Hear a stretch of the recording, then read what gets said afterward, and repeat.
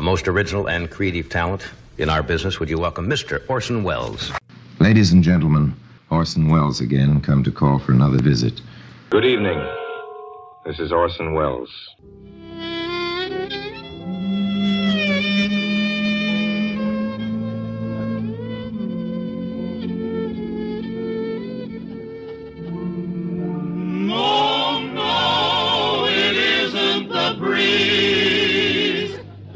Buck Benny, a two-fisted, quick-triggered marksman who shoots from the hip and never misses.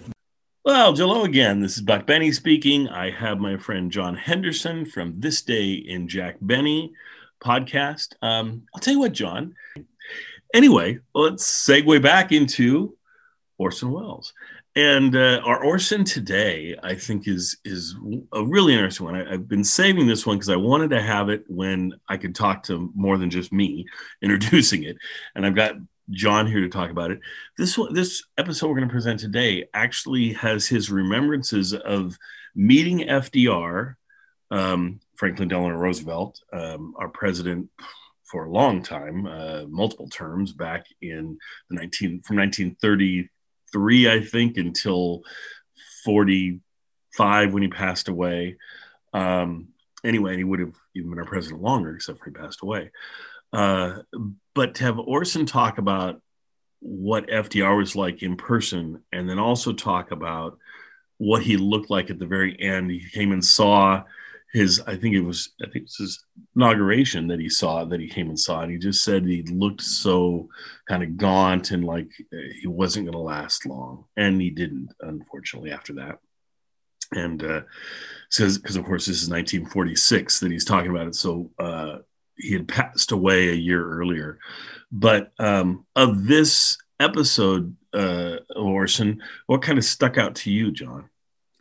Well, I gotta say, Orson Welles is always good at writing and delivering eloquent, I guess it's almost like he creates a scene and he drops you right in that scene. So it feels like you're at the inauguration. So that's really amazing. I thought that was, I thought that was great. And It's really immersive. But I would say my favorite part is his first letter, where he reads from the woman who's highly criticizing him. Well, I don't know if maybe she's not criticizing him. Maybe she's, trying to do a sideways compliment. But his response, I thought, was so good. Because, there's sometimes that I agree with Orson Welles, sometimes I don't agree with him, and sometimes I don't really understand what he's talking about for whatever reason. Maybe it's the historical Those are about context. the three ways of looking at it, right? and all three of those things are usually in any given episode. It's exactly. one topic you'll go, oh, I totally get where you're going. Yeah. And then one topic you'll be like, I don't really agree with him there. And then a third topic will be, well, what is he even talking about? So yeah, it's crazy. Yes. Go ahead. But his comments on how, basically you shouldn't just, find somebody and believe everything they say, but you should, test for yourself and that sort of thing. I thought those were great comments. And his comments at the end about the people who were told to, I think it was like salute or something like that. And he says, let's hope this is the last time that civilians are expected to act like military. I thought that was a good point and interesting, something you never would hear about today because it was just a sort of blip. Yes. And lots of times he'll focus on some seemingly minor thing, and to him it will be a big thing. And then he talks about it and you think, oh yeah, that is more impactful or whatever than I thought it would be. And that's why I just love these commentaries, because they're 14 minutes, but in 14 minutes, he always goes through at least two subjects, usually 3, 4, 5, 6 subjects. And you'll always find at least half of them completely riveting. And then a few others, maybe not as much, but this one really had me sucked in with the whole FDR and his presentation of that. And like you say, the letter and saying, I think this is the one where he says, well, if you want to write and get on the show, don't be writing just how wonderful I am, because I'm not going to read those letters. It's going to be the ones that have something to say, whether it's criticizing me or something. But yeah. And he lives up to that. He shares a lot of different things. A couple weeks ago, I played one that someone had just written a whole poem, or I guess it was a story. and he read their story. Can you imagine sending him in like, you know, a 5-page story or something, and then him actually reads it on his commentary? It would be so exciting for that person to get to hear his words with Orson reading them. I mean, because who can you have read better than Orson? Yeah, I was going to say that. You can't find a better person to read something than Orson Welles. No. So anyway, I'll let you guys go ahead and enjoy this episode, and really wonderful to hear his thoughts on FDR. And I just loved it because I haven't, with a lot of people, like with JFK and things, you get a lot of personal folks that have had interaction with him and things that you hear.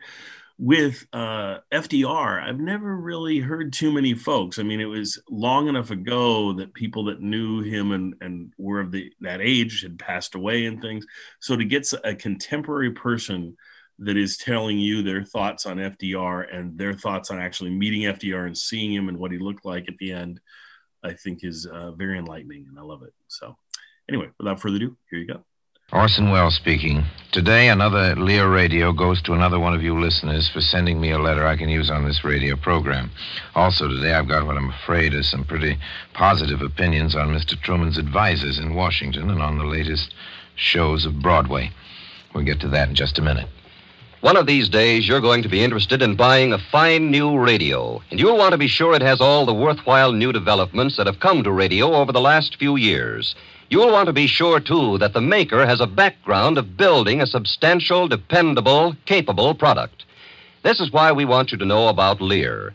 Lear has been making the most exacting kind of radios since 1930, aircraft radios. With this background, plus 4 years of intensive war work, Lear is now beginning large-scale production on radios you can have in your home. One of the new things Lear radios will have is the unusual recording system, Sound on Tape.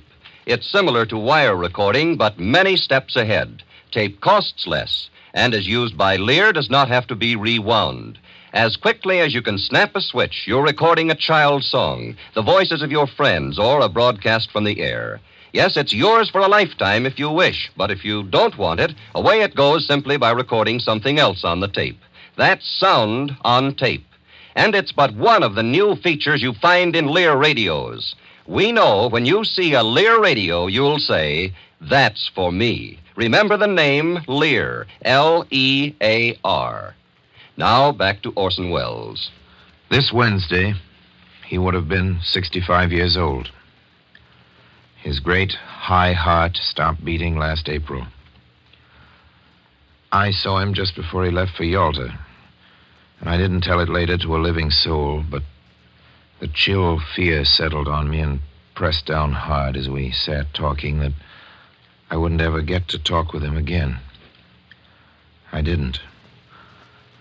Not many days earlier, I'd stood in the snow before the White House to watch the inauguration. I think everybody there was shocked by the way he looked when he came out on the porch, erect and brave as ever on those steel braces, but the face terribly wasted, more old with care and sickness than years.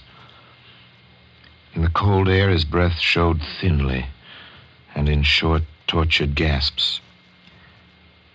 In the ceremony, the first spoken words were Henry Wallace's. A vice president was swearing in a vice president, and Harry Truman's answer came thinly through the loudspeaker. Thin, I remember, was the word that came to me at that moment. Thin as the chief's breath in the winter morning.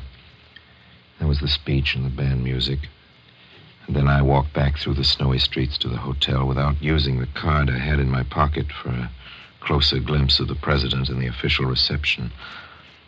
I guess I was a little afraid of what I'd see.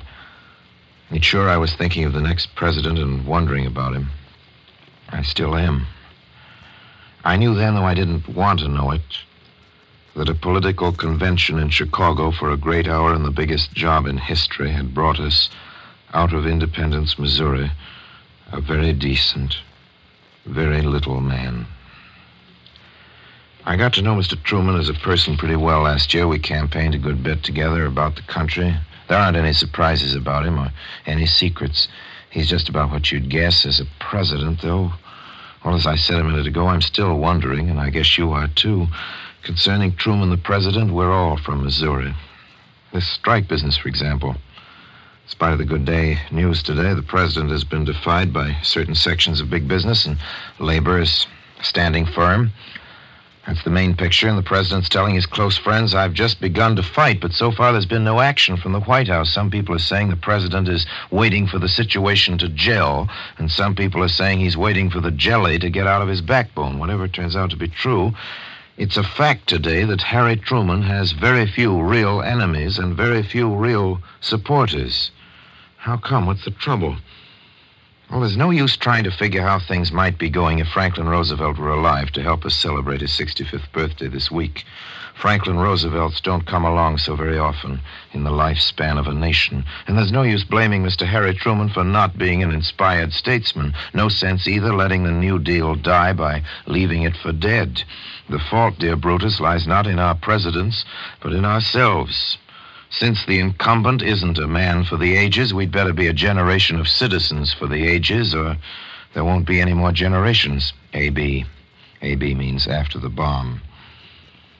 I remember on that long, lonely walk I took Inauguration Day through the Washington slush, how Bob Hannigan seemed to be darkening the horizon as a force for political retreat. Shows you how wrong you can be. His influence diminishes daily in the Truman cabinet, and Bob, the backroom boy that many of us liked a lot and most of us mistrusted some, emerges as the one instinctive liberal among the newcomers. Excepting Hannigan, from where I stand, Mr. Truman's closest advisors look like the biggest aggregation of political fumblers, butter-fingered halfbacks, and unimaginative stooges Washington has seen in 20 years. Hoover's aides were reactionaries, but they were, at least for the most part, competent reactionaries. This new crowd doesn't seem to know where it's going or why. Some of these gentlemen are well-meaning, some of them want to go home, all make a fine fetish of dollar honesty, but as I see it, they lack intellectual integrity. Please consider, from here on in, the words, in my opinion, go with everything I'm saying. I want to talk about Mr. John Snyder, and I'm not going to pull any punches. John Snyder is a mediocre man who spent most of his life at an open desk near the teller's window of a small bank. The very thought of him saying no to the president of U.S. Steel is a joke. Mr. Snyder is loyal to Mr. Truman personally, but he doesn't believe in the president's declared program for full employment, higher wages, and sharp price control. Now, Snyder's main task has been to speed the reconversion of 1,300 principal war plants to peacetime production. Snyder's been in office for about 6 months, but I find only 100 of the total 1,300 plants have been reconverted to date. And only 200 more, it seems, are anywhere near reconversion. Worse, most of the 100 plants have not been reconverted in such a way as to promote competition and thus increase the flow of goods and hold down prices. Veterans and others eager to launch new businesses are finding it virtually impossible to buy these plants, even though they have the necessary funds. Almost all of the plants have gone into the hands of huge national aggregations of power. In other words, big business. And big business has bought up most of the 100 plants with the primary purpose of preventing them from going to potential competitors. Already about 40 of these plants have been closed down by these huge concerns, and in some cases, unbelievable as this may sound, there has been the actual destruction of modern machinery, the kind that might turn established industries upside down. This handling of surplus war plants by Snyder is without doubt his biggest but least known blunder. I wish I had more time for Mr. Snyder, but I see I don't, not today, and I won't be able to take up lumbering John Steelman either. He's the labor advisor to the White House, or the court jester, Mr. George Allen, that happy-go-lucky director of 20 big corporations, including Tom Girdler's Republic Steel. What I wanted to add up to today is just this. For the sake of the man who would have celebrated this week his 65th birthday, I think that before we start kicking at Truman, we should make our voices heard and help kick out Truman's advisors. Now about these radios I'm giving away for letters I can use on this program. I can use anything in the letters about anything except compliments to me. To prove which statement, today's Lear 5-tube table model goes to Mrs. Charles R. Wilson, who wants to know if I am a phony. Well, I may be, Mrs. Wilson, but I'm willing to let you call me one on my own program, and you get the prize for doing it. How are we, you ask, we who are referred to as the little people, to know about things that look like posing in persons who have become what is known as public figures? In other words, can we let down the guard and believe in you? Unquote. To that good question, Mrs. Wilson, there's only one good answer. Never believe in us. Never let down the guard. You may, if it pleases you, agree with me, but there's no point in your believing me. I don't ask you to accept anything on faith. Mrs. Wilson, doubt is an American talent, and if you believe anything, believe in yourself. Never, never, never let down your guard. Mrs. Wilson, the German people, the Italians, and the Japanese, they let down their guard. Free peoples cannot hand over their judgments, their final evaluations, to any spokesman, authorized official, sponsored, or impromptu. Always suspect me, and suspect everybody else you hear on the radio, Mrs. Wilson. That happens to be the little lesson I tried to point out when I made some years before the radar contact with the moon a certain notoriously unfounded report concerning interplanetary communication. You know, we were talking a while back about the man who would have been 65 years old this Wednesday. I remember a flattering joke he once made. Orson, just between us, said Franklin Roosevelt, you and I are the two best actors in the world, but we have different parts to play. You scare the people, and my job is to pour oil on the troubled waters. Well, Mrs. Wilson, I tell you that I do this radio program because there's certain things I want to scare you about. I want to bring to your attention certain wrongs, but don't swallow that whole. Maybe I do it for the money. Maybe I'm trying to build up a following so I can seize the government and enslave you. If I make you believe me, I'm the merest demagogue. My purpose, I tell you, is to help you think about certain things. If I succeed in this, I'm not so much a phony as what I say I am, which is always, my dear madam, your obedient servant. And now your attention, please, for an interesting announcement. Now, just a few more words about the new Lear radios. They're radios made with that respect for the highest type of manufacturing that Lear has learned through 16 years of building ultra-fine radios for aircraft. The line of home radios that Lear is now making offers models to suit every taste for fine home decoration, every requirement for outstanding performance, and every pocketbook. Among the sets will be magnificent console radio phonograph combinations which will have television, the new sound-on-tape recorder, FM and short wave. Some will have an entirely new and exclusive remote tuning control, which lets you select any station on the dial from across the room. The finest of these in a choice cabinet and equipped with everything will cost about $500. Then there are other models that range in price all the way down to the competent, good-looking table model that sells for about $19.95. But no matter what you pay for a Lear radio, it will have the proved design and the superlative workmanship that have built the fine reputation of Lear Incorporated. Of course, the best way to appreciate what Lear radios can do is to see and hear the sets themselves. We expect that you'll be able to do that soon as more and more dealers get them. We'll keep you posted because we know that when you look at and listen to a Lear radio, you'll be convinced that here is a radio that gives you the most for your money. Remember the name Lear, L-E-A-R. And now back to Orson Welles, whose views and opinions are his own and do not necessarily represent those of Lear Incorporated. Well, I'm speaking to you nowadays from New York, and this week I've been on quite a play-going kick. 3 openings since last Sunday. In the first, Nellie Bly, which cost $3,000. Mr. Victor Moore, that hauntingly attractive artist of comedy, is trapped as on a sinking ship. An affectionate first-night audience cheered him to the echo on his way down. Nor was Mr. Moore's agelessly athletic sparring partner a deserter. William Gaxton seems to be embedded in Broadway, much as the creatures of another age, casualties of some glacier, are found immortally rampant in ice, and he was no more absent from this event than is his shadow, which he, Mr. Gaxton, has been boxing successfully to the accompaniment of hit tunes for something only a trifle short of eternity. Here, however, his lusty enthusiasm served merely to underscore the lack of score. But Bill gets another merit badge for effort. So does the audience, as a matter of fact. Never did so many try so hard to like so little. This lamentable flutter came in on Monday like a lion, the MGM lion, and Tuesday and Wednesday brought us very ordinary plays with extraordinary performances, real show savers by Louis Calhern and Dorothy Gish in the first and by the Luntz in the last. Lou Calhoun's beautifully organized portrait of Justice Oliver Wendell Holmes is worth your patience for all the sentimental meanderings he's called upon to support. In the play, every scene seems to be written for the immediate preparation of a final curtain. It wouldn't be accurate to say that The Magnificent Yankee, which is the name of the play, never seems to end, but it is quite true that it always seems to be ending.